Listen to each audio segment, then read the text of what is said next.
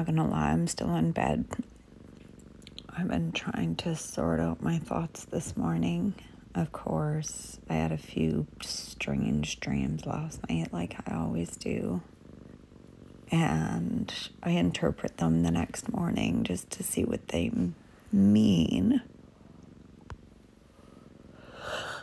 And to be honest, one of the dreams was quite interesting when it comes to the decision I'm trying to make, or the decision I have made. And the main one that stuck out to me is it was about a friend of mine and I riding a scooter. And it says, as you ride the scooter in your dream, you may feel the urge of confidence and a renewed sense of self.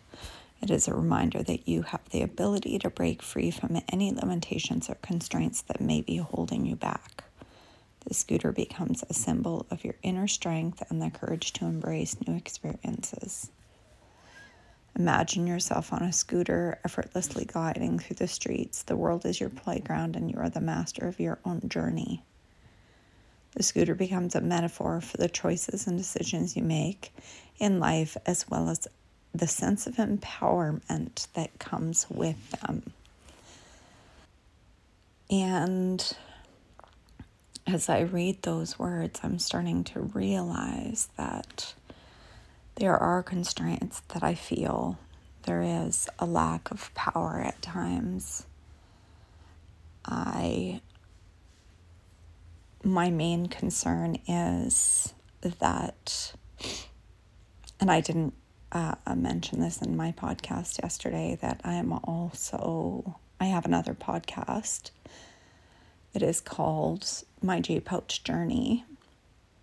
It's about living with a J-Pouch after a battle with ulcerative colitis and Crohn's disease. And so my days sometimes are very difficult when it comes to fatigue, brain fog, washroom visits, malnutrition. And when I say some days, I mean most of my days. Yesterday was an extremely busy day for me. I was very excited about this decision I'm making, and it is now 9:30 today, and I am exhausted and dehydrated, and I feel like, how am I going to do this? How am I going to make a trek that is literally a 111-hour return trip? How am I going to do this where, some people do it in a few days, but it's literally 8 hours of driving, and I know that I cannot do that. I went through my map yesterday and banked on about 4.5 hours of driving per day, and it's going to take me a while to get there. And part of me is like, good heavens, by the time I get there, I'm just going to have to turn around and come right back. Hopefully not. However, my sister and my nephew will be in surgery this fall, and I have promised to be there for them, and I will not back down on that promise, because my sister was with me through all my 4 surgeries for my J-Pouch, so there's no chance I'm going to let her down. So these are the things that are kind of weighing on me when it comes to, am I getting in that car on Tuesday or Wednesday morning, and am I driving away? And honestly, I know I will drive away.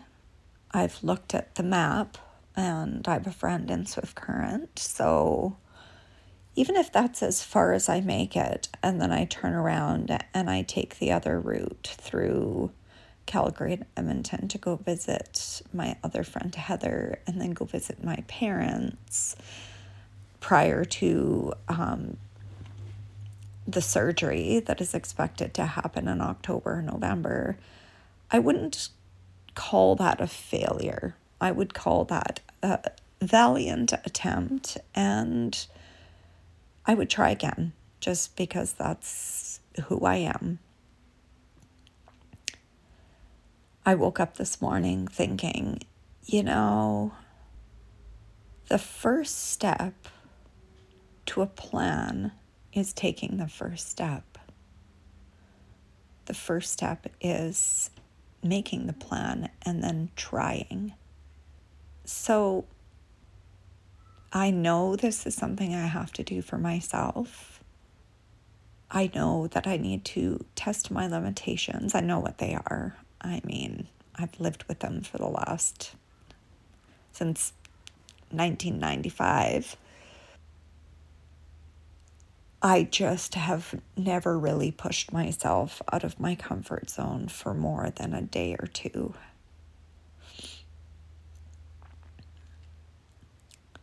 So, I'm going to hold on to the dream about the scooter.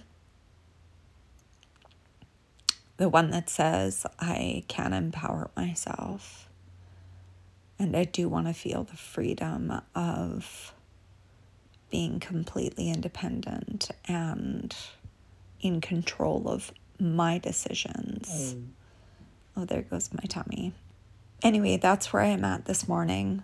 I'm trying to unravel myself from this cute little kitty that is sleeping beside me and go make myself a cup of coffee, take a look at my list, try to see what I have left to do, try to fight self-doubt, that doubt that's creeping up, the one that's making 150 excuses about why I should not go. And I will chat with you again this afternoon, because I'm sure once I get moving and my body is less sore and I'm less fatigued, my attitude will change a little bit.